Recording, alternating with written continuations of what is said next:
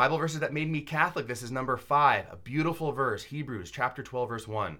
Therefore, since we are surrounded by so great a cloud of witnesses, let us also lay aside every weight and sin which clings so closely, and let us run with perseverance the race that is set before us. Beautiful. So he says therefore, and as professors will say, you need to look at the verses before it to see what it's there for. And chapter 11 is this Old Testament Hall of Fame list where all the greats are listed. And then Paul says, therefore, we are surrounded by a cloud of witnesses. They are witnesses to the race that we are running. They're part of the Shekinah glory cloud, really, which is a whole other topic, which is beautiful.